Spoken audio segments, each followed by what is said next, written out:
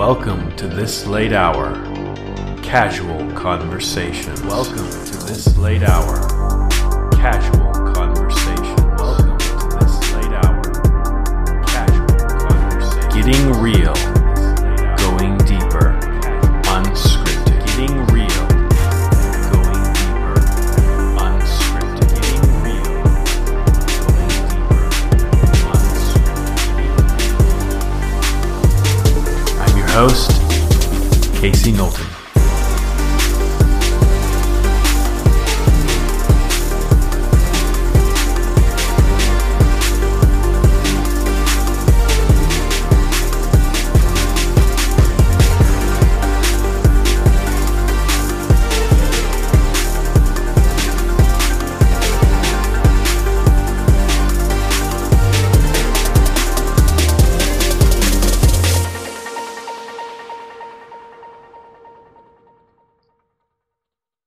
Hello, everyone, and welcome to This Late Hour. As you can tell, I'm not the usual host. I'm actually the co-host, David, and today I'll be leading a casual conversation with Casey. So you get to know your regular host for this special episode. All right. Well, first question, Casey, is where have you been? I've been missing some new episodes. Well, hello, David. It's good to be on the show. I would hope I know my way to it since I tend to be the one who puts out the episodes. Yeah, where have I been? That's a great question. Boy, I did not intend for this to be, how many months has it been?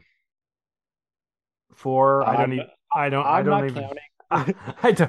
I don't even remember now, but I'll tell you, life has a way of just deciding these things for us sometimes. There were a number of, I had already taken a bit of a slowdown just because we had a lot going on, we have young kids and it was a full summer and we've been, trying to do our best to do some prepping reasonably. We got chickens. I got baby chicks across from me in the other room. So if we start hearing some chirping through the wall, that's them. But, in fact, I was building their run outside today, so we're going to be the urban chicken farmers.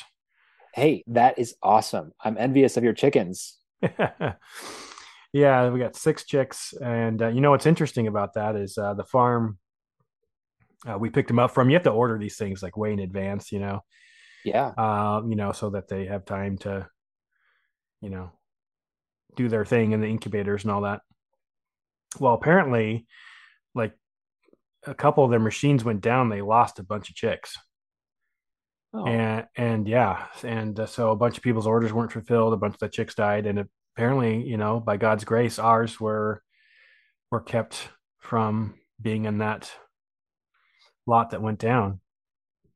So we were able to get our 6 chicks, and a lot of people weren't able to get the ones they had ordered, and I'm sure some of the orders were much larger than 6.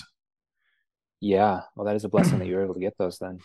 It was, and it's unfortunate for those who weren't able to fulfill them, but yeah. So anyway, so as far as where I've been, that's something we've been doing, and as I was stating on the show, but kind of quite a bit before the break, just urging people to get food and water, and I still am urging you, if you pay attention at all to the news, which I would hope if you listen to this program, this podcast, that you would have some inkling of what's going on, and hopefully that's the point of this show, is to help people know a little more what's going on if maybe you're not following as much. Obviously with Yes. a larger view of what God's doing, not just the sort of worldly view, but so there's that. And there were some health issues that came up. Both our spouses have had some different issues, and it's never well timed, let's put it that way. It's gonna need to be dealt with when it needs to be dealt with. And so we've been taking some time to deal with those concerns, and thankfully seen some improvement and some light in the end of the tunnel, which has been very encouraging to us. It's nice when you actually have a decent doctor. There's not a lot of those around anymore. Not trying to throw doctors under the bus, anyone. But I mean, certainly just seeing what's happened to our healthcare system is pretty alarming at times. But So we're thankful for that. But that was another thing that came up, and then just life, like I think I could probably speak for a lot of people who are listening. Man, it's just sometimes it's tough living in these days. Um, and I don't even feel like the worst of it's even hit the fan yet, but it's just in the sense Yeah, of yeah, the um, kind of that spirit of desolation and dread and sort of exhaustion that's seems to be at work in the world, and I would say even specifically aimed against the saints in many respects. I think that was a part of it too. So, certainly I had not intended to be gone this long, but it's just kind of what needed to happen. I'd planned on taking a break just to be smart, but that turned into a much longer break. Oh, and actually, I forgot to mention, on top of some of those other things, Mandy also got a different job, and she's a teacher, so she had to yeah. move her classroom over to this new building, and so it's just one more Uh, thing. yep. It's a lot of life changes, and of course, honestly, we all would agree that our families, that home church is number one priority for us as Mm, dads. Everything else comes second. So sorry to podcast listeners, but yeah, we yeah, take second place.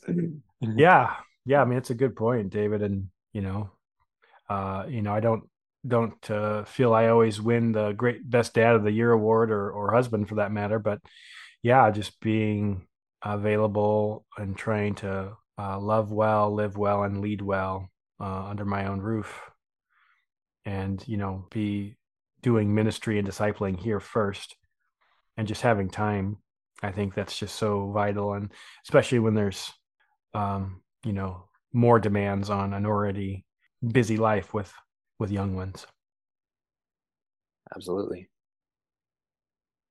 Well, I know we're talking about my story and sort of your kind of chatting with me tonight, but just maybe you have a small update you feel comfortable sharing to the listeners since we last talked in our last casual conversation.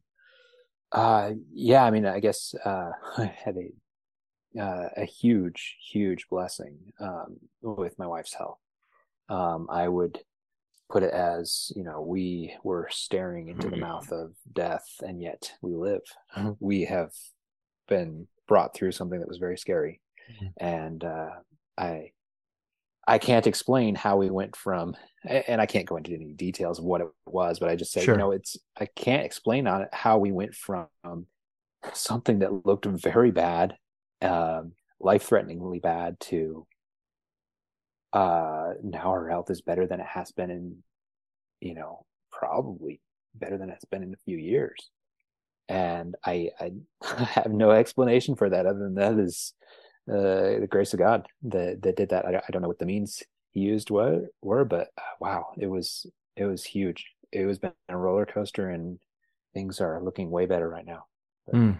That's so awesome to hear. And I'm just thinking of anyone listening who maybe has a health issue or someone close to them has a fairly serious health issue or maybe even very serious. God bless you, and I pray He ministers to you as you navigate this. I know it's got to be difficult, and I feel your pain and your frustration because I've been there, and Dave's been there, and we've felt that be very real in our own lives with people we're very close with, our own spouses. So, our hearts are with you. yes. So let's get into the conversation here too. And I'm curious, like, tell me how this whole thing started. Even though I was kind of with you through at least, part of this journey, tell me Hmm. how this whole podcast came about. Yeah. Well, I mean, funny enough, I had, and if my friend Ben is listening, he'll remember we had chatted about doing podcasts years ago. Um, there had been different ideas for things. Some of it was much lighter, even more frivolous. At least I could speak for me. I thought about doing stuff on pop culture and nerdy stuff back when that stuff appealed to me more. He had ideas for maybe doing some more semi-serious stuff, but we just sort of kicked it around because I've always been creative and had creative friends, and I think it was one of those conversations that just sort of came and went, and it was always kind of there, but wasn't sure if I'd ever make anything with it. And then I came back to the idea of maybe doing a podcast on a movie series I liked, and then that just didn't really seem to be redeeming the time very well. And then it was, I can't remember. I think it was it was before the pandemic. But Mandy and I had felt sort of frustrated with some of the things we were seeing in the churches, including our own, a lot of the woke ideology and just some of the lack of discernment with leaders and such. And we were just felt very strongly maybe we should do something. And in fact, we had this whole podcast idea of a view from our basement.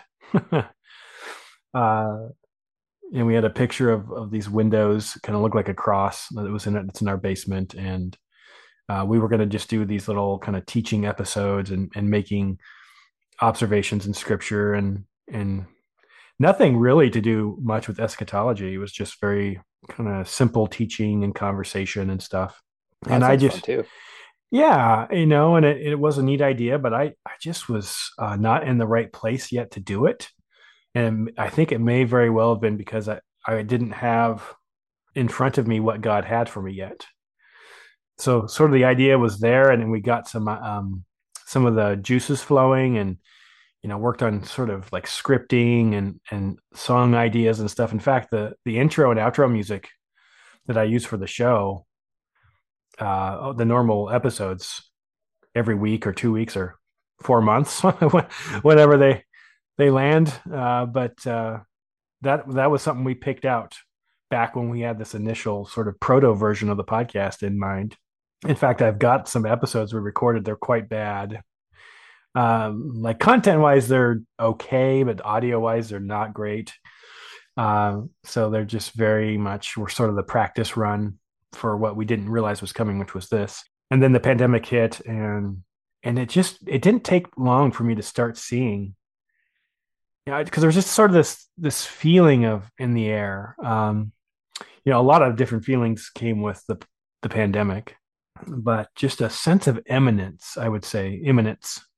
It's like something was like ready to pop at any time. Like, and I started to just realize, for me, I was like, well, maybe because we're nearing the end. I mean, this is certainly a big global event that's happening right now. And so I started looking into these things, and that's where I discovered, this idea of labor pains and looking at the graphs, compared to natural disasters 100 years ago to now, and how they just mimic the whole sort of increasing labor pains.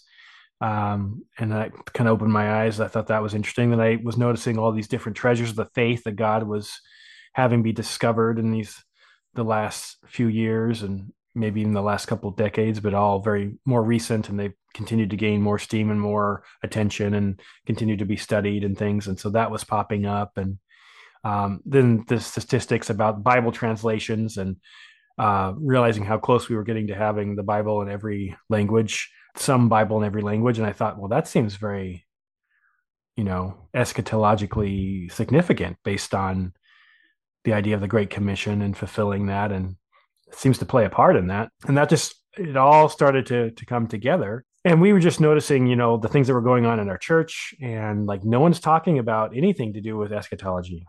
And I had to go find that stuff myself. And I think a lot of churches are just very hesitant to touch this stuff, which I think is a shame. It's, we talked about this in the last episode, the last full episode, when Mandy and I went through Revelation 6, and just we talked about that introduction of Revelation, how this, revelation of Jesus Christ is meant for the church. And because there's just so much opinion and baggage with this, I feel like Genesis is the same.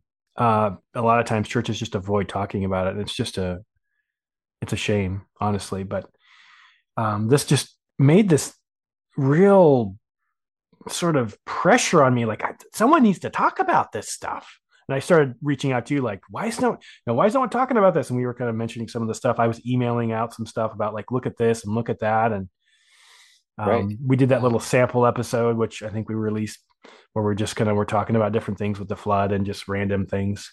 And so it was all kind of building, and I was getting ready to release. So I had to go look online, like, how do you start a podcast? Because even though we had kind of had that proto version, I still didn't know like distribution and all the There's a lot logistics. to that.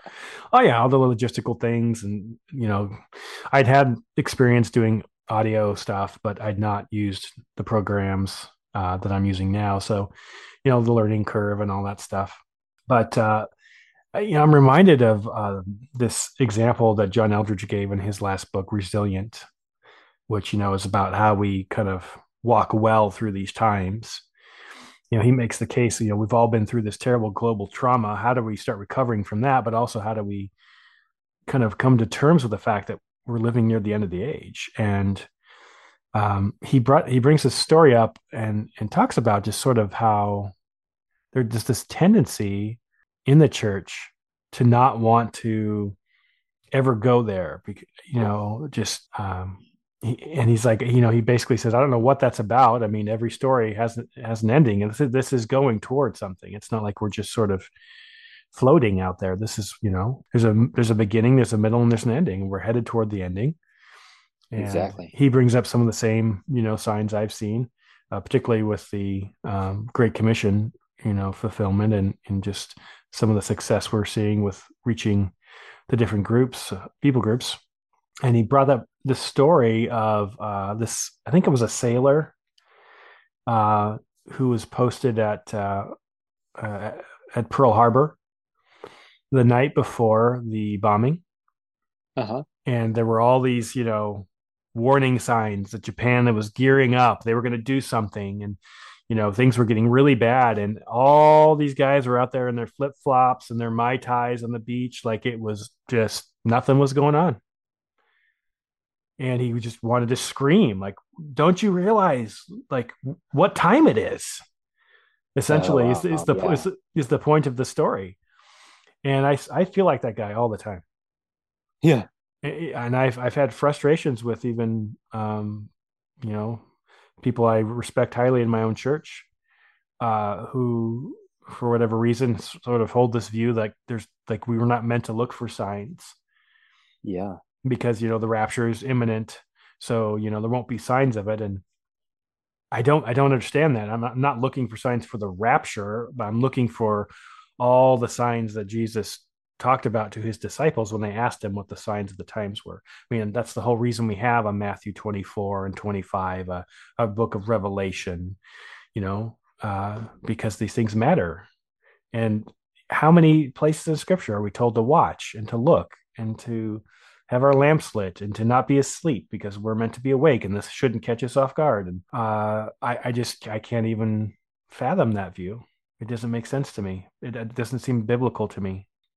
It just seems like in an easy way, a convenient way to sort of take a theological back road, or an ecclesiastical sort of U-turn to try and avoid kind of looking at this.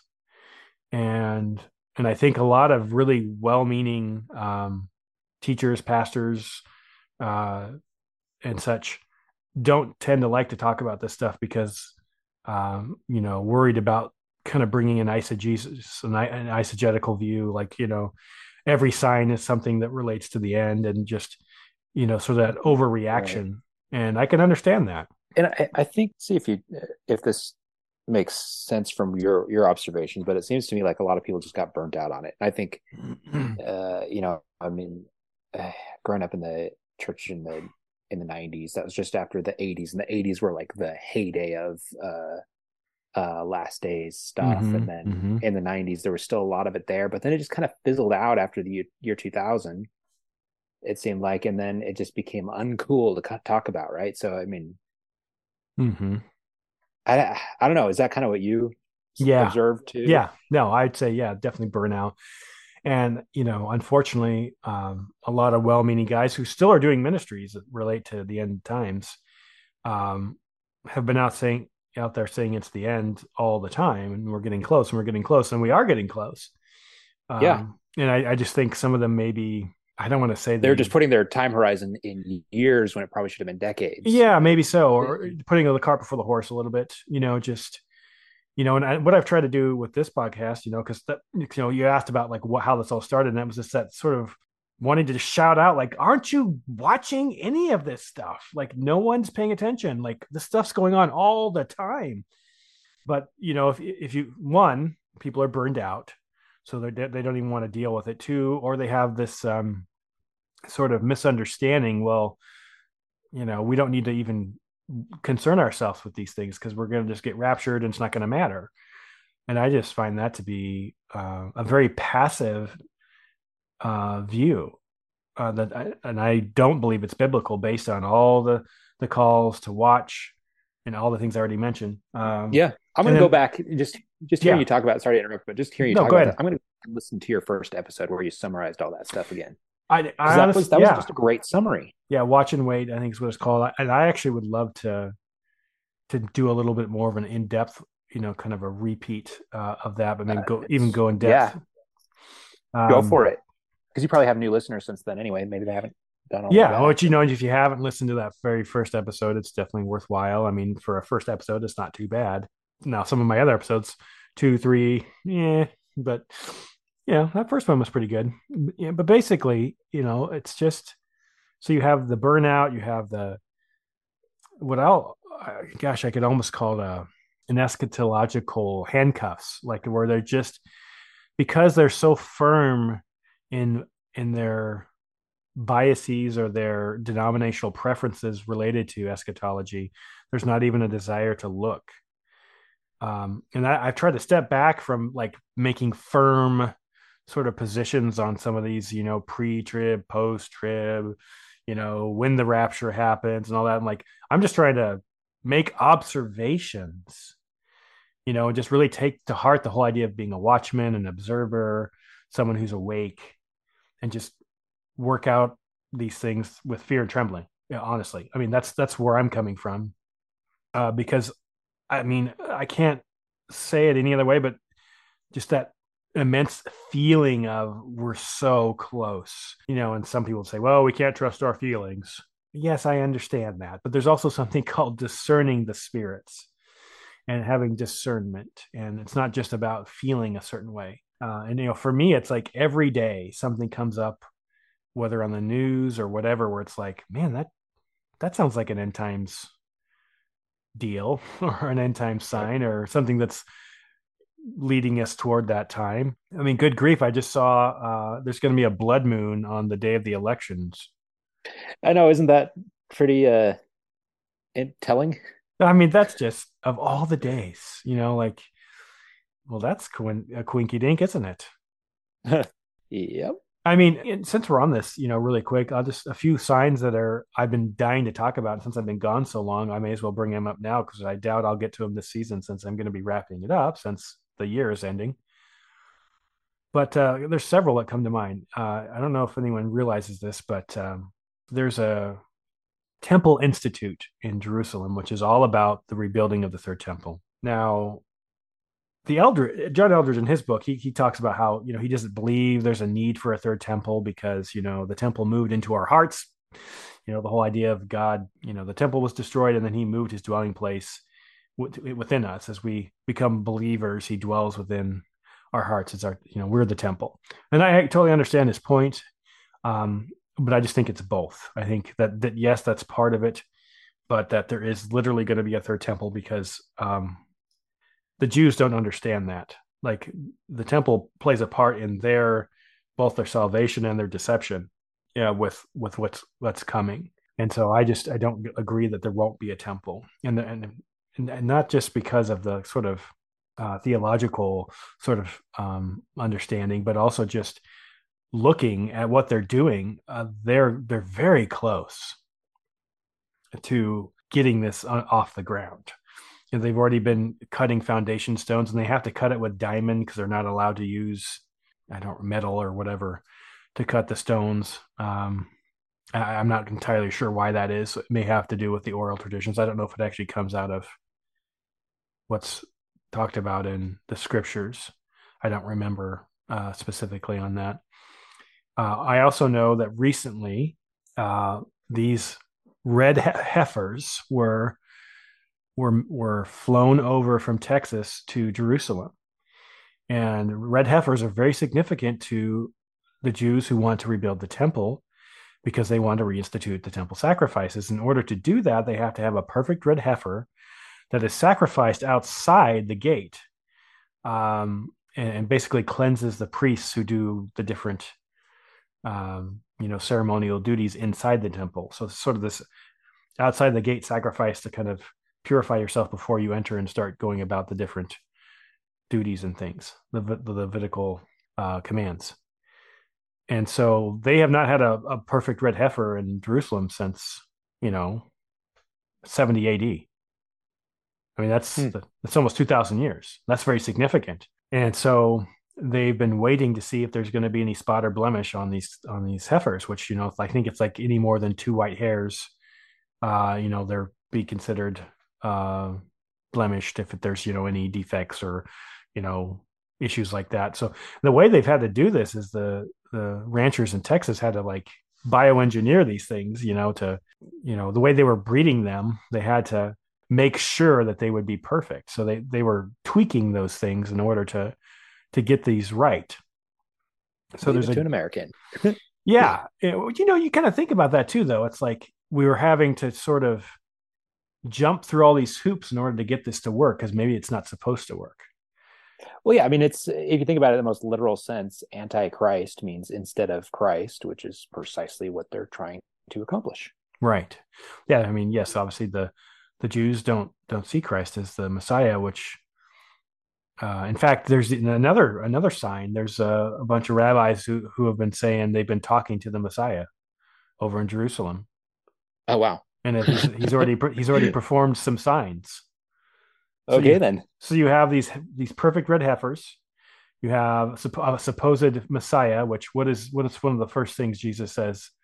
Let no man deceive you, for many will come in my name, claiming to be the Christ.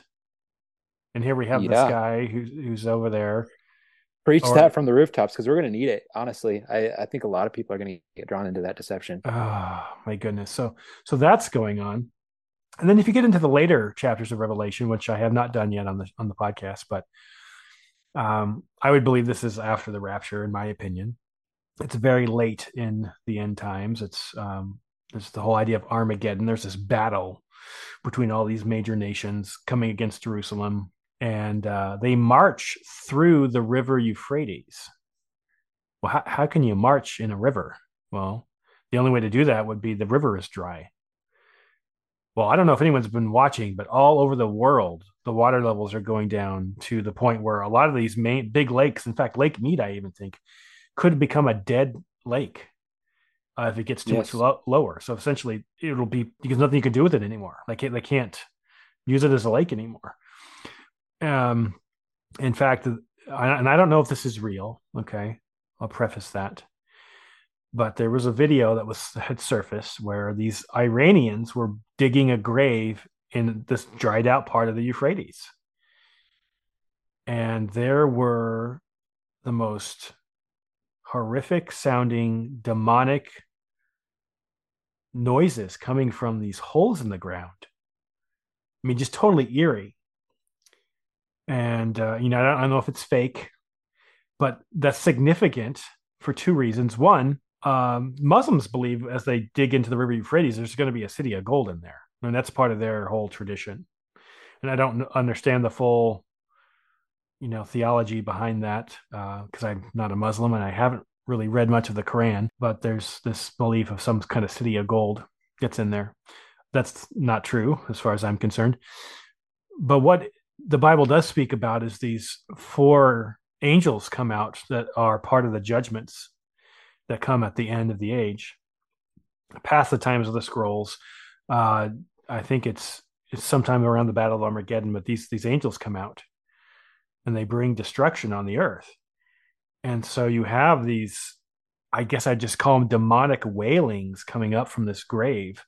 So why would these Muslims who have no interest in supporting any kind of biblical view post this video that doesn't support, their sort of idea of what would be underneath the river? And they may not even understand the implications because they're not Christians. But I mean, I said to Mandy, she has a lot of discernment with these kinds of things. I said, "Hey, come listen to this. Do you think this is real?" And she heard it like 3 seconds of it and said, "Turn it off right now," because she was very Hmm. concerned about the effects of that sort of demonic language would have over our home. Maybe it's fake. Maybe it's audio pulled from some other creepy recording. I don't know, and just put over that. But I don't think so. I don't recommend you go find it. Search at your Yeah. own risk. But um, again, it's just another sign. I mean, the water levels. Again, you have stuff going on with Putin and Ukraine and threat of nuclear war. You have him cutting off the grain supply. Goes back to that scripture about a day's wages for a loaf of bread. Again, it's just everything. It just And then you go to the World Economic Forum, which I recommend everybody go who has any interest in watching the Signs of the Times. Go and watch that movie that I recommended on the bonus episode last week, The Greatest Reset. But they get into the World Economic Forum, and what these people are doing is just pure wickedness. And it's incredible that what's incredible about and why I think it's so unique eschatologically is because it's such a global phenomenon. All the world leaders practically have some ties with these people, and they let these guys get up at these forum meetings and basically preach at them this false doctrine of transhumanism and evolution, becoming our own God, little g. I mean, that creepy Israeli scientist, what's his name? It's always so hard to say. Noah Haraldi, what's his name? Yuval Noah Haraldi. He's out Okay. there preaching this transhumanism, which basically he says we're going to be able to transcend our Homo sapien genetics into something greater. I mean, like from the perspective of an Orthodox Christian, isn't that the whole point of the gospel? We not are just Mm. transcending our genetics, but being transformed into the Greek word is theosis. We become imbued with the energies of God. I mean, that's a whole topic, but it's like, yes, that is our calling, and here's a false version of it that's being set up in Mhm. this transhumanism. Oh, we have to just transcend humanity. Well, And yeah, we do, but you're and doing it with like these energies of demons. oh my gosh, it's just creepy stuff. I really caution anyone to take anything Elon Musk says with a grain of salt. Uh, Yeah, yeah. he's very charming, he's very charismatic, and he's also very into the transhumanism. I mean, he wants to be able to download people's personalities into other people and read people's thoughts, and what he's doing is wicked. And maybe he doesn't understand it fully. I don't know. To him, maybe it's just progress. Regardless of how much he gets it or not, it's wrong. And I would urge anybody who thinks, oh, he's going to save democracy by buying Twitter. This guy is not a Yeah. good man. And then No. just understanding the whole transhumanism, like you were saying, yeah, the whole point of Christianity is we're going to be given our new bodies and be glorified and made a little lower than angels. Um, then you have this guy, and I just thought it was so telling. I think I might have mentioned this comment to you one time we were talking of all the people out there who are the loudest. This Yuval Noah Harari. He's out there. First of all, his middle name is Noah. Are you kidding me? You can't make this stuff up. Noah, as in the days of Noah. And for those who have a theology that suggests the Nephilim were not just mighty men, but were actually offspring of man and or well, woman and demon through some kind of this ritualistic kind of inbreeding that was going on, which is where you get the giants and all the stories of those. And yes, if you look into our quote unquote forbidden histories and things they'll pop up on the History Channel and always blame aliens for, yes, I believe there were giants. Absolutely. I mean, when they found King Og's bed over there in the ruins of AI, wasn't it? Yeah. It's like 15 feet long. Yep. Oh, that makes sense. I mean, there's stuff like that all over. I mean, it's kind of like with the flood and Yeah, such. it's in every single culture too. The Nephilim ritual is still happening in Japan up until the time of the war. Yeah, and Uh, there's a disconnect where, well, angels can't make babies with people. It's like you're not understanding. This is not like a physical contact with a demon. It's a possession ritual that has to do. right. It's something we don't need to get into because it's creepy. But um, Yeah. Any listener who's interested, I mean, listen to the Lord of Spirits episode on giants. It's 3 hours long, but it is well worth it. It is just a deep dive into that ancient history there. hmm.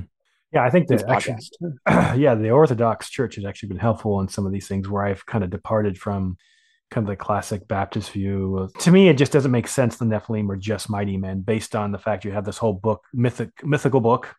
How much of it we can take as literal history or whatever with Enoch, I don't know. But the Jews guarded it and kept it. I mean, it was in with the Dead Sea Scrolls. Clearly, there's a high value on Enoch. I'm not saying it's canonical, but I am saying it's important. And I think it points to the fact that yes, there were giants. I mean, even the Bible talks about these.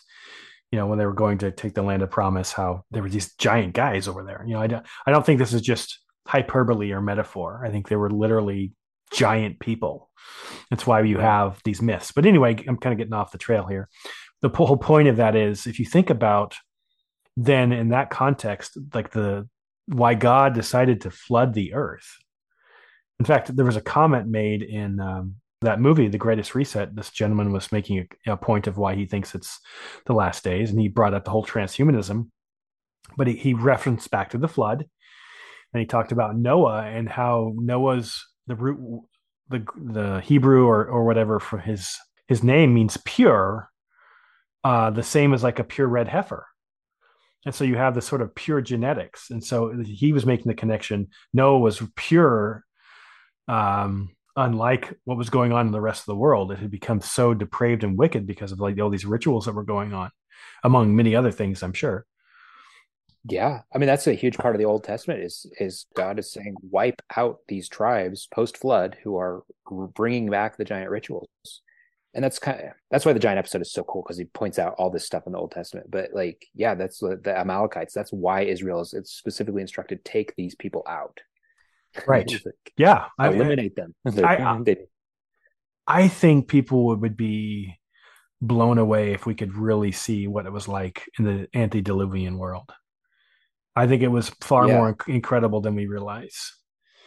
And all that to say, there was this sort of perversion of mankind going on, perversion of the spirit, perversion of the man. I mean, just all out abomination. I mean, you talk about an abomination of desolation. You could yeah, see why there would be this global judgment. It wasn't just that the sin had gotten so bad. I think it was I personally believe it had to do with the types of sins hmm. and I how think you're right. just the level of violation that they were against God and against nature and nature's God. And so then you fast forward to what they're doing now with transhumanism. Here's this guy, his middle name is Noah, and he's an Israeli doctor. And he's talking about this stuff. It's like the whole idea of nothing new under the sun. Wow. Hmm.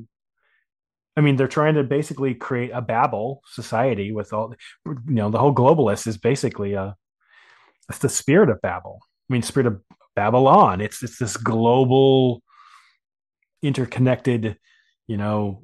Well, gosh, it's Legion. I mean, I don't know how else to Yeah, describe it, but it's like it's not set apart for God's glory. It's man is going to solve all the problems of Earth, and he's going to do it through all the ways that are evil and completely opposed to God. And I think that's why that video is so important because they get into a lot of the stuff that went on with the jabs. I'm trying to be careful with my language here, but some of that stuff is really creepy, and I think unfortunately a lot of us have just kind of maybe made up our minds on what the pandemic was and have decided to move on, get back to normal. But it's my urging for anybody who's even semi-serious about the times we live in. You can't just brush this stuff under the rug, and we need to be honest with what has happened and not ignore it. So all that to say, another sign of the time is this transhumanist stuff and how it points to this global effort to change man, conform man to the image of what man has in mind as this higher being. Yeah. Um, Again, it's just the global nature of it. Even the vaccine stuff with the passports. I mean, how close were we? And even some of this is still going on, by the way. It's not like it just went away. We just, they just took it away. So we kind of, it's kind of smoke and mirrors. But the vaccine passport stuff, I mean, we got dangerously close to that being permanent. And that would have essentially been you cannot buy or sell without having this proof of vaccination. I mean, That is absolutely scary. that's right out of Revelation. I mean, how can Yep. you can't make this up. We're headed toward a digital currency, and all the economies of the world are in peril, which would suggest the need for a global economy under a digital currency, and there would be this would be rearranged through these global entities like the UN uh, and the World Economic Forum and such. Yeah. That It, they could yeah. they could make it so you can't buy or sell unless you have our stamp of approval. I mean, this is literally out of Revelation. And that's why I can't understand how anybody can look at these times and go, eh, like the mom in Despicable Me. He's trying to be the super villain, and he keeps doing these different things to kind of like get her attention. And I'm going to build this thing, and he doesn't. Yeah, then he builds this amazing rocket, life-size rocket, and it shoots up out of their backyard. And she's, oh my gosh, lifts up her sunglasses and is watching in awe. It goes up past the screen, and then, I mean, it doesn't matter what they did. We don't want to face reality of our times. I mean, it's honestly one of the biggest frustrations I have. And it's why I try to put that energy into something good like the podcast so that I, Yeah. can help people to wake up and not just be mad about it. Absolutely. Yeah. I mean, if you, yeah, I think you're absolutely right that we do have to do something positive with that energy because, like, yeah, if you take an honest look at this stuff, I don't know how you come away with the. Okay, I mean, I guess if you took a counterpoint, right? I mean, this spirit of this age, if it's given its head, if it is allowed to run free, it will lead to its direct path to the spirit of Antichrist, to the beast, this global system of control. Mm-hmm. But will it be allowed to run its? Will it be given? I mean, God can come in and destroy this thing in no time. Evil is very weak. It's possible. And we do need to remember that evil is weak. And God has the power to turn all these people who right now are operating on a single spirit. And like, you look at this stuff, I studied economics. You cannot, using the incentives of economics, you cannot accomplish what they accomplished. Bribery, coercion, threats, force, those things are powerful tools, but they're not that powerful. Mm-hmm. To do what they did. There is absolutely unequivocally a spirit behind this stuff, right? Mm-hmm. So, and I would just say, like, okay, maybe it's not the end times, but we're at a point where there is nothing on a human level, purely flesh and blood human, that is ultimately guaranteed to defeat this thing. Right. Whatever happens on Tuesday, it's a hiccup. It's a speed bump in the path of this thing. Yeah. I'm glad you mentioned that, and I try not to do too much into politics, but honestly, there is far too much political idolatry within the church. Yeah, we need to be praying. I mean, our struggle is not against flesh and blood, but against the rulers, the powers, the principalities, spiritual forces of evils. I mean, this is what we're looking at as a principality. Sorry, Mm-hmm. I mean, I'm taking over. No. It's so true. I mean, it's amazing the amount of sort of expectation and hope we place on these politicians. We play the same game every couple years. We can send a perfectly pure person over there. Unless they're literally somebody who is indwelled with the Holy Spirit, who is walking with God, who is protected spiritually, they're going to get sucked right in. It's too powerful. I mean, can we just be honest? Like, whether you were, a liberal who was charmed and taken in by Obama to idolatrous levels, or whether you were, someone who's considered yourself MAGA and just totally taken by Trump. I don't think either of you is good, by the way. I'm not necessarily speaking against any specific policy or against the people themselves, the politicians themselves, but just the sort of the adoration and worship of them.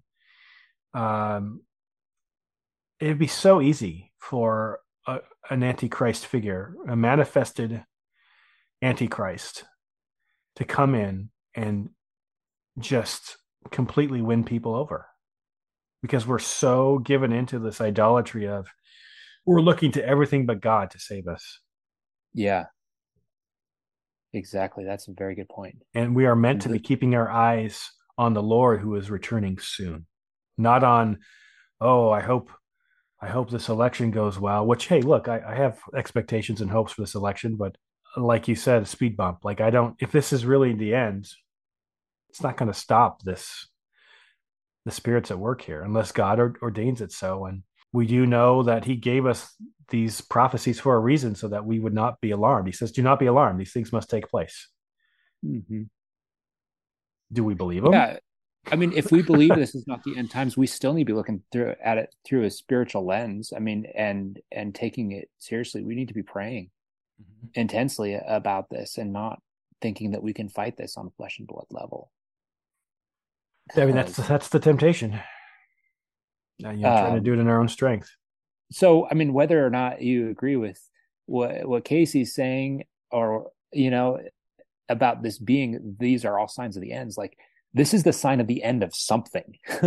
the liberal era, and I'm using liberal in the broad classical liberal sense, right, that we're used to, is over, and we need to get used to something here has ended. At the very minimum, we're looking at the end of the America that our parents grew up with, that it probably isn't going to exist anymore in the same way. It's this, we're looking at something very different. So let's get serious about about prayer. Absolutely. Was it Adams or Madison who said that the Constitution only works for those who are God-fearing people? Yeah, I don't remember who, but I think it may have been Adams. But and I say that to say this, that's so far from the truth now, and that you can't have this sort of revival without the reviver. Like, you can't just move toward sort of conservative or sort of Christian principles without there being a spiritual awakening. Because in the same way, our battle's not against flesh and blood. In the same vein, like a revival or an awakening or a shift towards something that's good can't happen without there being repentance. Right. And I don't know that people in this country really even know what repentance means anymore. I mean, yes, there's a sect of Christians who understand that, but I would say the majority of people wouldn't even understand the need for repentance. Like, it's if it feels good, do it. That's where we're at. I mean, good grief, how many signs do you need, folks? We're trying to trans our kids. School kids are getting taken to drag queen shows. I mean, did you ever expect you would be at a point in history where you saw this level of insanity and people talking about, I mean, literally good is called evil and evil is called good. It talks about that, right? In Timothy, I believe. It's a sign of the times. Yeah. I mean, that is literally what's happening. Like, it couldn't be more in the nose. And the level of evil, it's not just like, violence on the streets, which is certainly going on as well, but just the level of it. And let's face it too, just with the whole political thing, regardless of the party you favor, which, should I say it? Look, the Democratic Party is basically a demonic avatar at this point, friends. If you don't understand that, then you're in a form of denial. Yeah. And this is not to say that I think the Republicans are the saviors. Absolutely not. They are also corrupted. And the point of this is to say that both parties are very content to continue to be completely irresponsible with our budget, with the finances that we put them in charge of as our representatives, continuing to fund this war in Ukraine, continuing to blow out the deficit on things that are frankly just evil. How do you come back from that? I mean, that there's going to be consequences to that on some level. Like monetary policy is going to change. There's no way about it. They may stall it, but I don't know how long they could possibly hold this off. No, the consequences are coming. Yeah. They are. Yeah. Well, let's not get too bogged down in like politics and the even the signs, right? So what let's talk about let's bring it back a little bit. What is your journey that brought you here to faith in Christ? I know it's kind of an abrupt transition, but I'm thinking you weren't always a believer, as far as I know. I didn't know you back then, but No, I suspect you've come a long ways in your yes. understanding. No, I popped out of the birth canal a believer. No, yeah, it's definitely been a road, a journey, often a very ugly one. And, um, I grew up in a non-Christian home. There was an understanding of God, but it was an agnosticism. I mean, honestly, if I was to Hmm. put a name to it, I don't think they would have called it that. But um, my parents divorced when I was just out of high school, and up to that point, I had become very confused about who I was in my identity as a man. I was, struggling with all kinds of sexual sin. It's just common with pornography and everything else. Um, and then I didn't have a great relationship with my parents. It wasn't terrible, but it left a lot to be desired at that point in my life. And just so I didn't know who I was. I didn't feel like I was getting the answers I needed from those who were authority figures in my life, and just kind of was wandering, trying to figure out who I was and what I was going to do.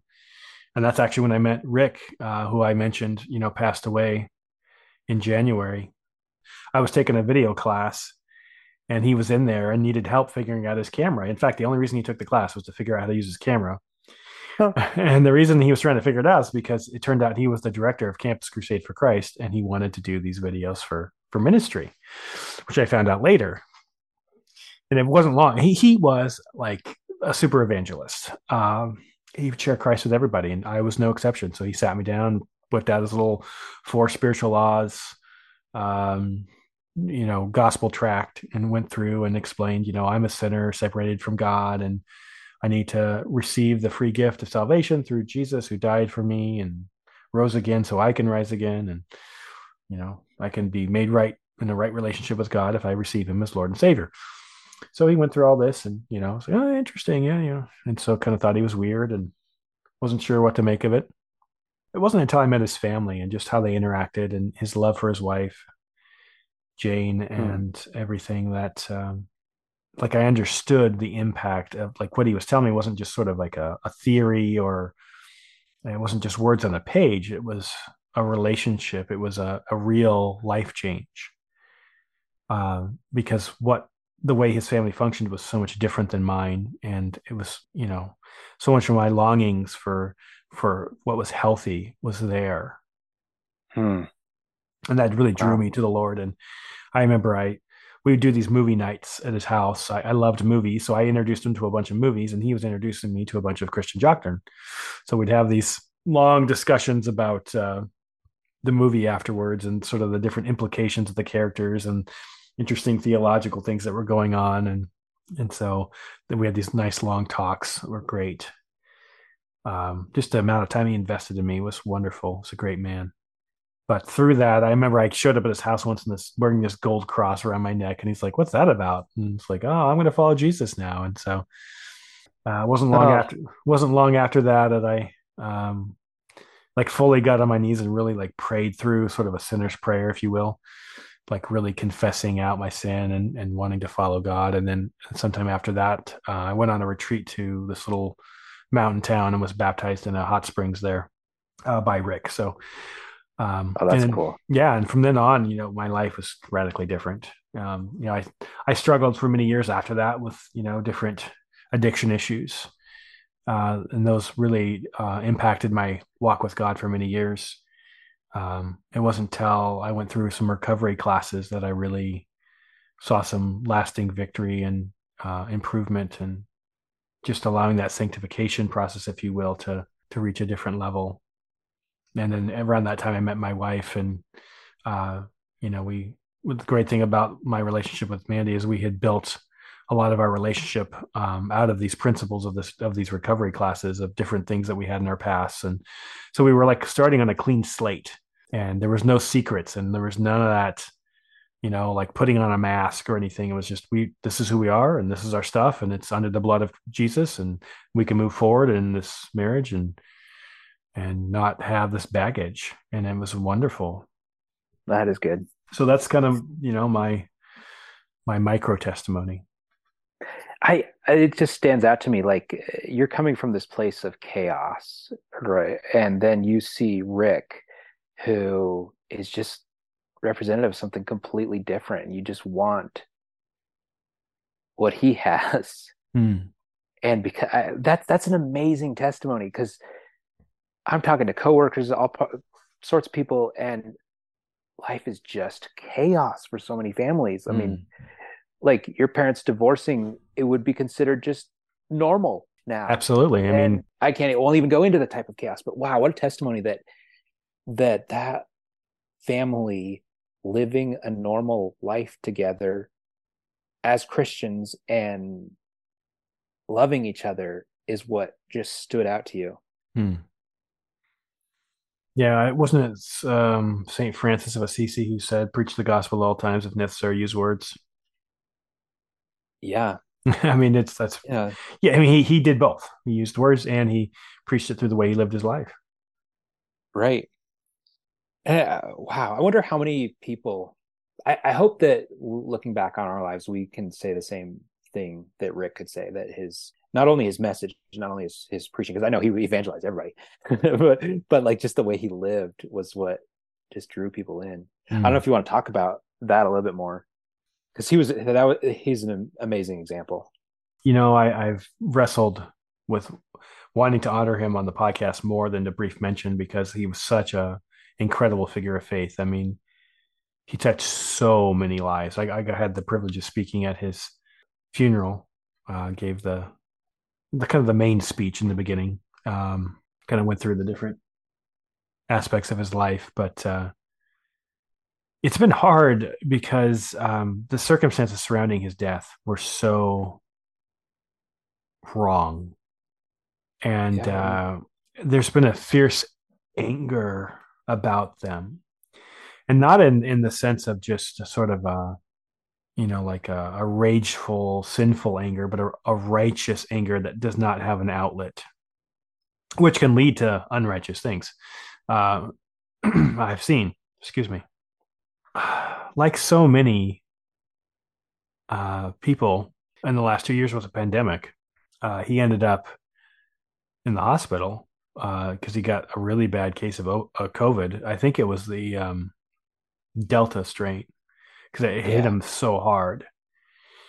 And um, I remember, they were telling him they didn't want him to go to the hospital.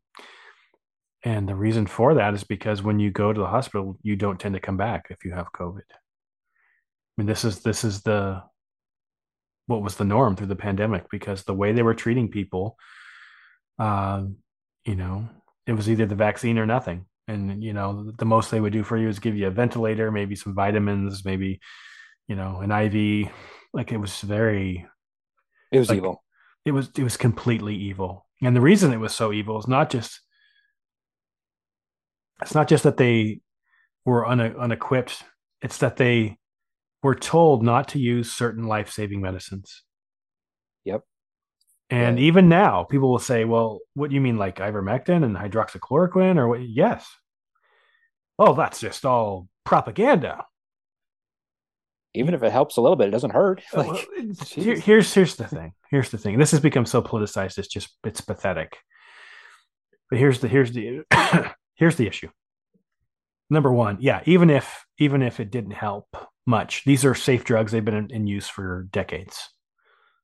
In fact, I think it was it ivermectin that got the yeah yeah I think it was ivermectin got the like Nobel Peace or not the Peace Prize but the Nobel Prize for medicine. Right. Like a few years ago, and then all of a sudden, oh, could be potentially dangerous to take. There was absolutely no reason for that unless it was nefarious. Because even if they truly believed like these weren't going to do anything, they were harmless medicines. Yep. Even if it was just a placebo effect, let them take them. So there's that. And then second, you have Dr. Peter McCullough, who is literally like the most well-spoken and credentialed doctor in that field of any doctor in the world. I mean, literally, there's no one else who has as much experience treating viruses as this man, who has been out there telling people these vaccines are not safe and effective, and these treatments work if done early. That's a very important aspect that gets missed, that they don't work as well if not done early. Like if you catch it early, these can be very effective in stomping out the infection. So either you have to dismiss this man who is an expert, the only expert of his class in his field in the world, and discredit these highly safe and effective medicines that have been around for decades, or you just have to accept everything that these people have been telling you from the CDC and the Institutes of Health. I mean, it's just not that simple, friends. And I can attest to this. Not just Rick. There was also a missionary friend of I knew. He wasn't really a friend; he was an acquaintance I knew through church. Same thing. Went to the hospital, refused to treat him with anything. In fact, Rick was taking all the preventatives, but he just felt like he wasn't getting well fast enough, and he was concerned about it, so he drove himself to the hospital. Well, instead of honoring his desire to continue on those medications, they literally took his pills from him and locked them in a drawer. Yeah. Why would you do that? There's just no point to that. There is literally no reason for that. It doesn't fit our protocols. To hell with the protocols.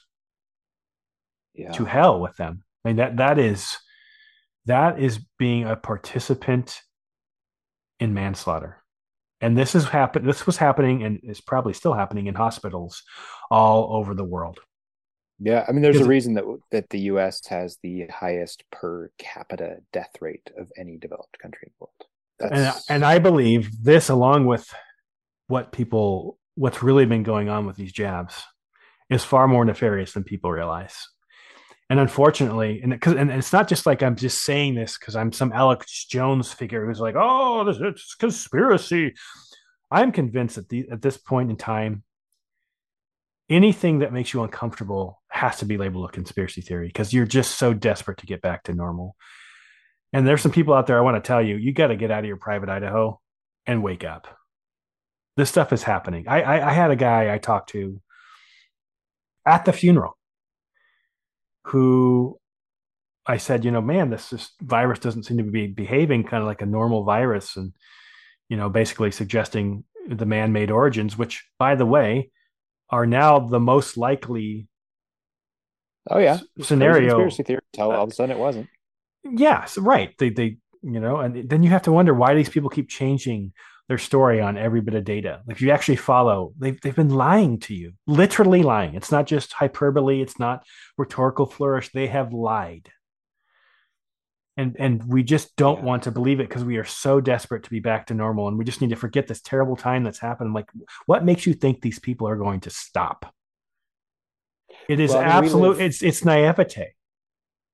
It's absolute naivete. And what has happened to so many people, including myself, in these hospitals is absolutely demonic. And people who don't want to face that would rather stay in denial because it is easier to live with the reality of that denial than it is to face the truth of our time. It's like the Matrix when the movie. If anyone's seen that movie, there's a scene where Cypher, the character Cypher, goes and he's making a deal with the agents, the computer programs who police the Matrix system, and he says, he's making a deal to betray his friends, the Judas figure, and he's in the restaurant and he's eating the steak and drinking the wine. And he says, I know the steak is not real. I know that when I put it in my mouth and chew it, the Matrix is telling me that it is sweet and delicious, or sweet, juicy, and delicious. And you know what I've learned after 9 years, as the harp's playing in the background, ignorance is bliss. Hmm. That's what it is. Yeah. And that's just part of the whole point of the podcast, people. You have got to wake up. You cannot just simply think, oh, it was just a bad spell that came through and we were all in it together and we got through it. And thank God for the vaccines. Like, honestly, if that's what you think happened, it's not that I disagree with you, it's that you've been deceived. It's not just a simple matter of opinion on a vaccine. It is so much more than that.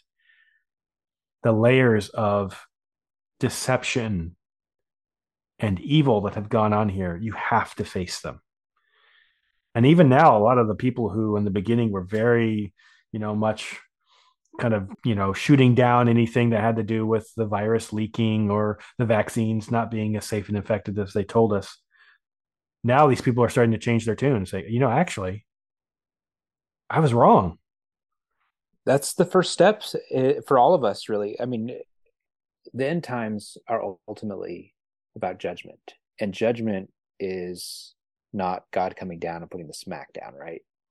Judgment is ultimately where all things are revealed for what they truly are, where there's where you can't hide anymore. And so that's kind of the frame that I view our medical system within right now. There's a lot of good. There's a lot of help there. But this is a judgment. What side you take ultimately will determine what type of medical provider you become if you're in that field. And that's true of all of us. We're better, why I love that phrase from Solzhenitsyn, live not by lies. Like it's so powerful, and we all have to do that. Like, what are the lies that I've imbibed? Because I guarantee you, we're just waking up to just some of them. But we live within the world system when we accept so much of it as normal. And it's only after things are really starting to get obvious that we're really questioning a lot of these things. And, just to give some perspective, I mean, our discussion we did on the whole vaccine thing back on the first season, we had it was kind of our first casual conversation, honestly. We just opened up on this and, we're talking back and forth on this issue, sharing why, you decided to get the initial first jab and I didn't, and going through that and talking through it together before we knew a lot of what we know now. Even that show was banned it got a strike on YouTube for having misinformation. I mean, I linked every article that, anything I mentioned in there, about claiming any facts. I had an article to back it up, and it got a strike. It didn't matter because these people are controlling the narrative.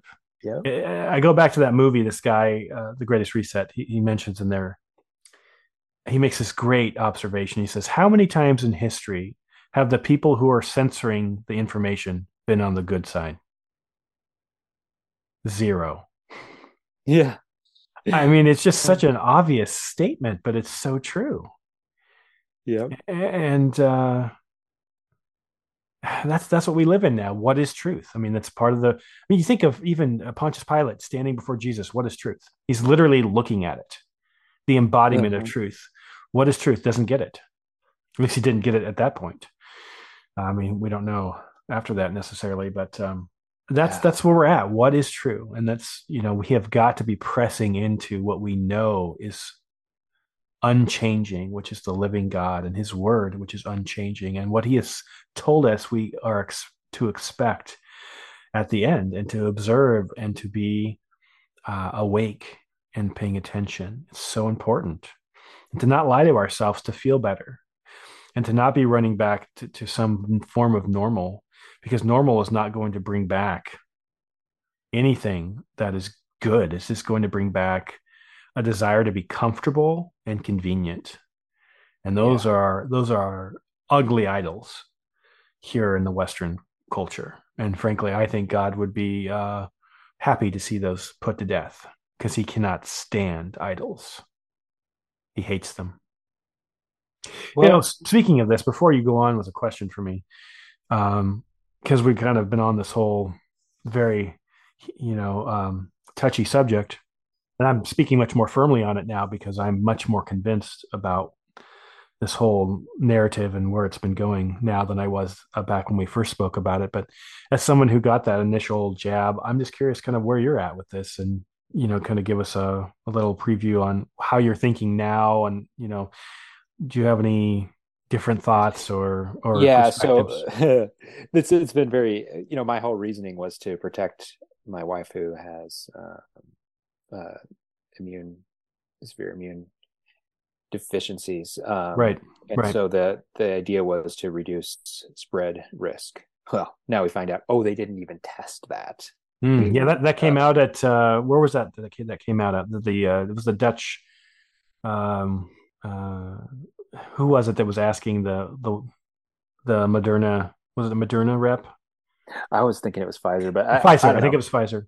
Yeah, but yeah, it's like okay, regardless of whether or not that's actually accurate, the data completely bears that out. Like there is zero reduction in spread, Well, I mean, and and think in about fact, that. Think about that. The whole point of this whole canard of where we almost got to the point of these passports was we have to save grandma. re, We have to stop the yeah, spread, and literally, they don't even know if it stopped anything. and there was somebody who did just a 7 day sample across numerous countries, checked out the correlation between vaccination rates and spread, found out it was inverse.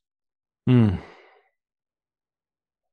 And this came out, I think this was the middle of last year that came out. And I saw that. I was like, I mean, by the time you and I had our conversation, I was already, at very much a different perspective about the vaccine. I mean, how do you feel And about that? Just the fact that they just blatantly lied to you. well, okay, so I'm an Afghanistan vet. I know I'm used to being lied to by the government. That is, I was like, wait, what? Oh, I gotcha. yeah. I mean, I ever since then I've known these people have a very tenuous relationship with the truth, and it's true within the But military. It's true within the uh, yeah, everywhere. to put it lightly, yes. So I mean, this is just like okay, now we can officially put healthcare in the same category as the military industrial complex in terms of their relationship with the truth. Mm. Yeah, and Yeah. like so I think I watched Peter McCullough say, if you got the vaccine, as long as you're not getting boosted, you didn't have any ill effects within immediate, you're probably okay. I don't think it's a long term ill. But who knows? I mean, it could. I mean, regardless, if that's something that shortens my lifespan, I don't know what'll come of that. But I can tell you, I will never recommend it for anybody. Mm.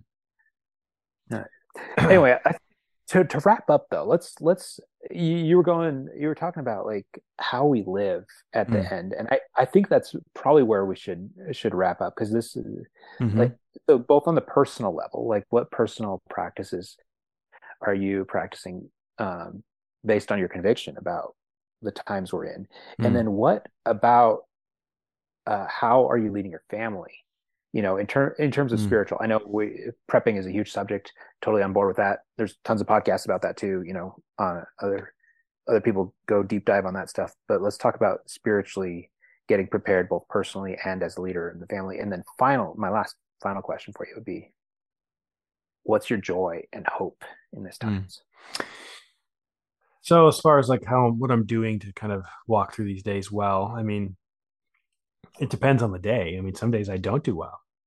I'm like anybody, I'm human, and I just can get lost in the wave of just darkness that often is prevailing. And I think that is a trap, because that means I've taken my eyes off of the story that God has proclaimed through his word, which he is coming to set things right. And my hope needs to rest in that. And it's why I think it's even described, the return of Christ and the hope of the return of Christ and the longing for his hope, or that hopeful return is, I think it's described as an anchor of the soul in the scripture. Mm. It's one of the reasons I think what we're doing here in the podcast is important, because it's so easy to lose sight of the bigger picture and to get caught up in good grief. Every day something's coming up on the news that's just absolutely insane. So, trying not, so as far as practices, trying not to consume too much media, as far as like the news and the headlines, and there's a certain amount I do just because of what I do here. I have one commentator I like to follow, and I listen to some other short little things, but I don't. This is something John Eldredge has said, and if anyone's curious, yes, I enjoy him and his work, and think he's done a lot to benefit the church. But I benefit from his stuff too. Yeah. Basically, he says, the human heart was never meant to take on this kind of onslaught where our newsfeed our newsfeed is giving us, all the terrible things going around the world all at once. Like, that's not, what does Jesus say? My yoke is easy, my burden is light. If we're wearing the yoke of Christ, then our burden should be easy and light, which seems so counterintuitive, so counter to what we see in the world, which is just heaviness, politically, emotionally, spiritually, mentally, just heavy. So limiting that, and that's, I've wrestled back and forth with how much, and I've taken like breaks on things and then come back to them, and I'm no expert on that, but I certainly think that's important, and have times where you just don't go to your phone. And like, I'm fasting from YouTube right now just because it's too easy to get lost into things that are just wicked on there, and just distracting and depressing. And good grief, my family and I, we have a tradition on Saturdays to watch A Little House on the Prairie, because it's like, usually it has a decent message, and it's this Christian family, living a simple life. And sometimes it's cheesy and sometimes it's actually quite good. But because it's free, we get it through Amazon for free, through something called Freevee. But we have no control over the ads. Yeah. And, there was always some that were just kind of like, yeah, I'd mute it, and like, if I mute it, it's okay. But my gosh, there was an ad yesterday. This is Sunday when we're recording this, even though it'll come out on a Friday. But it was for like this drug you can take for HIV, like prevention or something. And it's showing all these gay couples picking up each other in the subway and like kissing, and all these people living promiscuous lifestyles. I'm like, what in the world is this? And it went on forever. Like, so it was like, it'd be like, one of those commercials for selling a medicine, like, if you have like problems with bladder control, take bladder X, which will help. Basically, it's like one of those, except it's for this total debauched drug that basically tries to take away the consequences of your sin.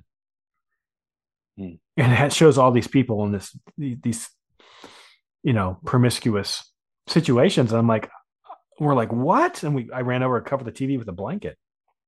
Like, we're not showing our kids that crap. It's the reason we're very selective with our media, because there's just a lot of bad stuff out there. So guarding that is very important in these days. In fact, we're gonna see if we can get the show at the library so there's no commercials. Good idea. So all that to say, being very careful with media, and whatever it is, whether it be news or entertainment or games, all that stuff. We just need to be very careful to guard our hearts, for it's the wellspring of life within us. It says that right in Proverbs. And I think along with that, there's like a prescription. I think Eldredge may have talked about this as well, going back to him. And the reason I reference him a lot is because his last book was, basically dealing with this trauma we've all had to bear the last couple of years. And then how do you walk in these days well, which he's under the conviction it's the end as well, or near the end. And it's a very unique time. It's like, and one of my frustrations with the church is like a lot, either they're going woke or they're trying to live like it's the 1990s. I'm like, guys, you can't just do church like you've always done church. Like this, there's so many very specific needs and crises right now that we need to speak into, and we're just doing nothing. We're just kind of doing what we've always done. That's good enough. I'm like, yeah, I don't think it is. And that's part of the reason I do this podcast, is to kind of press into that more. So, as far as my disciplines to try and help myself, I can't say it enough. Yes, Bible reading and prayer, absolutely. Like it's the cornerstone. It's the thing that's always being pressed, and every church should be getting pressed, in every church. It's some of the core and key disciplines.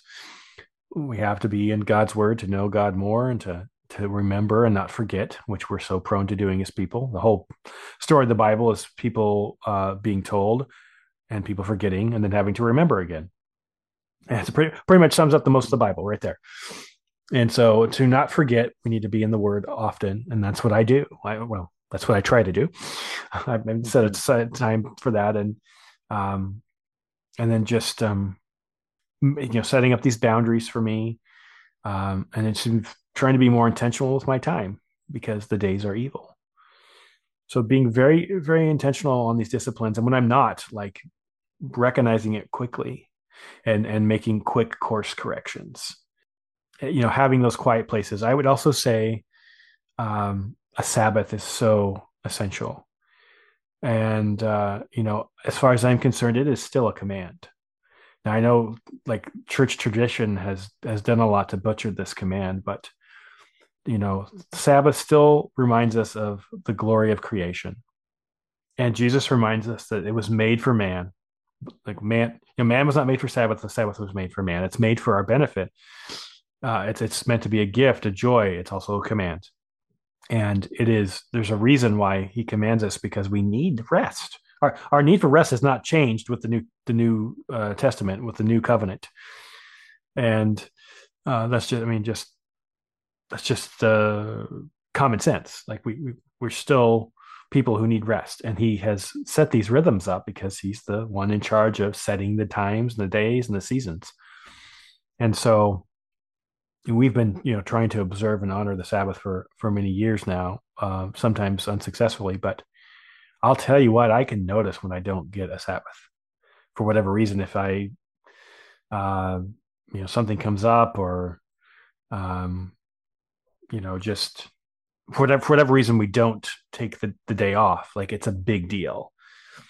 So those are some of the key things I would say. Just, being in the word, being in prayer faithfully, guarding our hearts really well with what we're consuming, how we're spending our time, taking a day of rest, because, like, we're getting beat up every day with the news, with the different things going on in the world.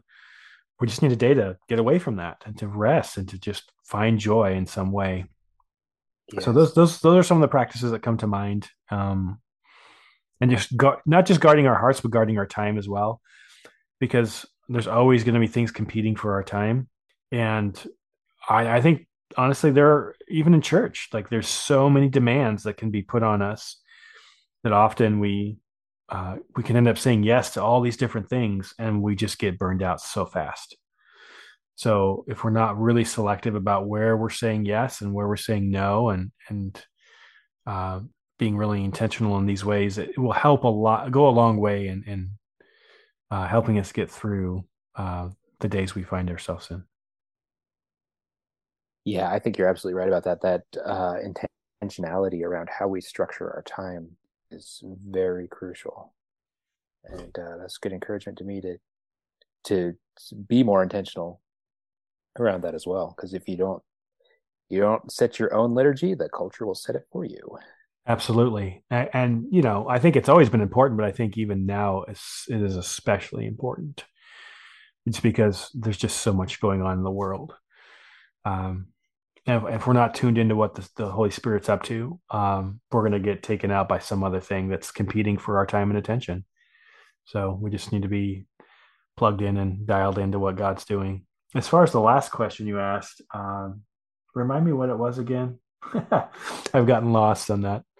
So what are you doing to find hope and joy in these times? And like, I think maybe we should do a whole episode on the positive, the hope in his appearing. But just for now, like, what's a quick answer of how you find hope and joy in these times? Oh goodness, how I find hope and joy in these times. Well, I mean, honestly, like that's been difficult for me, and it's something I want to do better at. And I want to bring into the podcast as well, because we all need more hope and joy. But the scriptures say the joy of the Lord is our strength. And just, I think it's why it's so important we be anticipating and looking for his coming, like the scriptures command us to do, because that is where our hope is, friends. I mean, that's it. I mean, all these things that are wrong in the world, all these injustices, all this evil and deception, he is coming to set that right. And just when we rest in that truth, just how vital that is to who we are as believers, the truth of that this is all headed toward a conclusion that has been foretold. And that when things look out of control, this is again another Eldridge uh, tidbit here, but basically he says, the story of the world has always been the story of God. Nothing that's going on in the world surprises him. This has been foretold. He is sovereign. He's over all these things. He is running the galaxies. And every breath we take is because God allows it. And he is more awesome and mighty and incredible than we could possibly put to words. And knowing that he's coming to bring his kingdom in its full manifestation, and to set all things right and to make all things new, what better hope could there be? It's not some whimsical mythological pie in the sky or Jesus in the sky kind of hope. It's a real grounded hope. He is physically going to return. He's going to bring judgment, and then he's going to set things right. And for the believer, that is a very hopeful thing. And for those outside of Christ, man, don't waste another minute trying to do this on your own. Repent of your sin, confess that you have fallen short, and that you desire to have Jesus be the Lord of your life, because until we've submitted to his will and made that commitment, we stand accused before him, and the judgment that was put on Jesus will be put on us instead. And so anyone who's outside of that hope, I would just say, don't waste another minute and confess your sins before the Lord, and get on your knees and ask him to be the Lord of your life and to come into your heart. I mean, it says right there in Revelation, in fact, he who seeks shall find, or if you knock, I think that's in Revelation. If I stand at the door and knock, and whoever hears my voice, and opens the door, I will come in and eat with him and he with me. I mean, it's the ultimate promise of the whole scriptures, as the reconciliation of God, man to God, and coming into union with him. That's good. Yeah, repentance and is for all of us, and I think it's the most essential thing we can do. I love that verse, and something you said reminded me of it, where it says that you see all these. I think you see all these things and lift up your eyes, for your redemption is drawing near. I think that's Hebrews, actually. Well, maybe he was just seeing the day approaching. I got to get all these references straightened out. I don't have them all right in front of me. So, well, Dave, it's been a good conversation. Do you have anything else for me? No. Did you have any closing comments about the schedule of the podcast or anything like that? Yeah, I think so. I mean, obviously I dropped a little bonus episode again. It's a trailer for Greatest Reset. If you haven't heard that, go back and listen, and then follow the link to watch the movie. It's long. It's about 2.5 hours, but it is well worth it. It's so well produced. And, that one of the gentlemen in there in the beginning says, hey, this movie is about people all coming to you after the fact who don't have an agenda, who aren't wanting to lie to you. We're just putting it all out there, and it's so impactful. So I know that we have to guard our time. That's one of those places where that 2.5 hours is well worth the time invested. And so then this will drop on Friday. What Friday is that? So we're recording this on the 6th. And so this will drop on the 11th. And then I'll have an update, which I've already recorded with Doug Cobb on the 18th. There'll be a break for Thanksgiving. And then I'll come back and there'll be a couple more episodes in December. And I haven't quite figured out exactly what those are. I have some ideas, but it'll be just closing out the season. And, obviously there was a lot more I wanted to do. I had a whole format I was going to go with this season. And as we already spoke of in the beginning, life had its way. And it's a format I can take into the next season if we're not all, if we haven't all been raptured already. But I am planning on kind of holding more to that format that I mentioned in the first episode of this season, a lot more faithfully next season. But I was very happy with the interviews we've gotten this season. And I'm curious, Dave, have you had any favorites this season so far? Was it this season? The Shroud of Turin interview. Oh, that was amazing. That was such a fun one. Yeah, and I also loved the Ark one too. That was last season too, wasn't it? Well, it was a little bit of both. Yeah, good. Those are good. Good interviews. Excuse me. Yeah, the 3-part Shroud of Turin special was something I didn't realize it'd be 3 parts. I was wanting to do something on that for a while, and that was a joy to produce. Absolutely. You might find this funny that you'd used the Handel's Messiah as your intro and outro music on that episode series, and that when I was thinking about what I wanted to talk about in this conversation today, and think about joy and hope, that line from Handel's Messiah, and he shall reign forever and ever, which comes straight out of Scripture. That's what was the refrain, and I was like, yeah, that I would love that. Amen. Come, Lord Jesus. Yes. Amen. Yeah, so that's my announcements. That's where we're going, and thanks, Dave, for sitting down and doing this conversation. I hope it was a blessing to somebody. It's gone long, but these casual conversations tend to go longer because they're very casual, and we talk about lots of different things. And I hope and pray that it won't get a strike or be banned because of some of the content. And that just tells you the state of things. That Yes. Well, God will get it to the people who need to hear it. Oh, let's hope so. So yeah. So with that being said, I guess we'll close it out, and you guys can be looking forward to an update from Doug Cobb the Friday following this episode. You have been listening to This Late Hour. Your contribution helps pay our fees, improve our equipment, and build better content. It is my hope that your continued support of our show may bring future interviews and exclusives. Our goal is to always be improving our show so that the church may be strengthened in our mission to bring salt and light to this present darkness. May God richly bless you.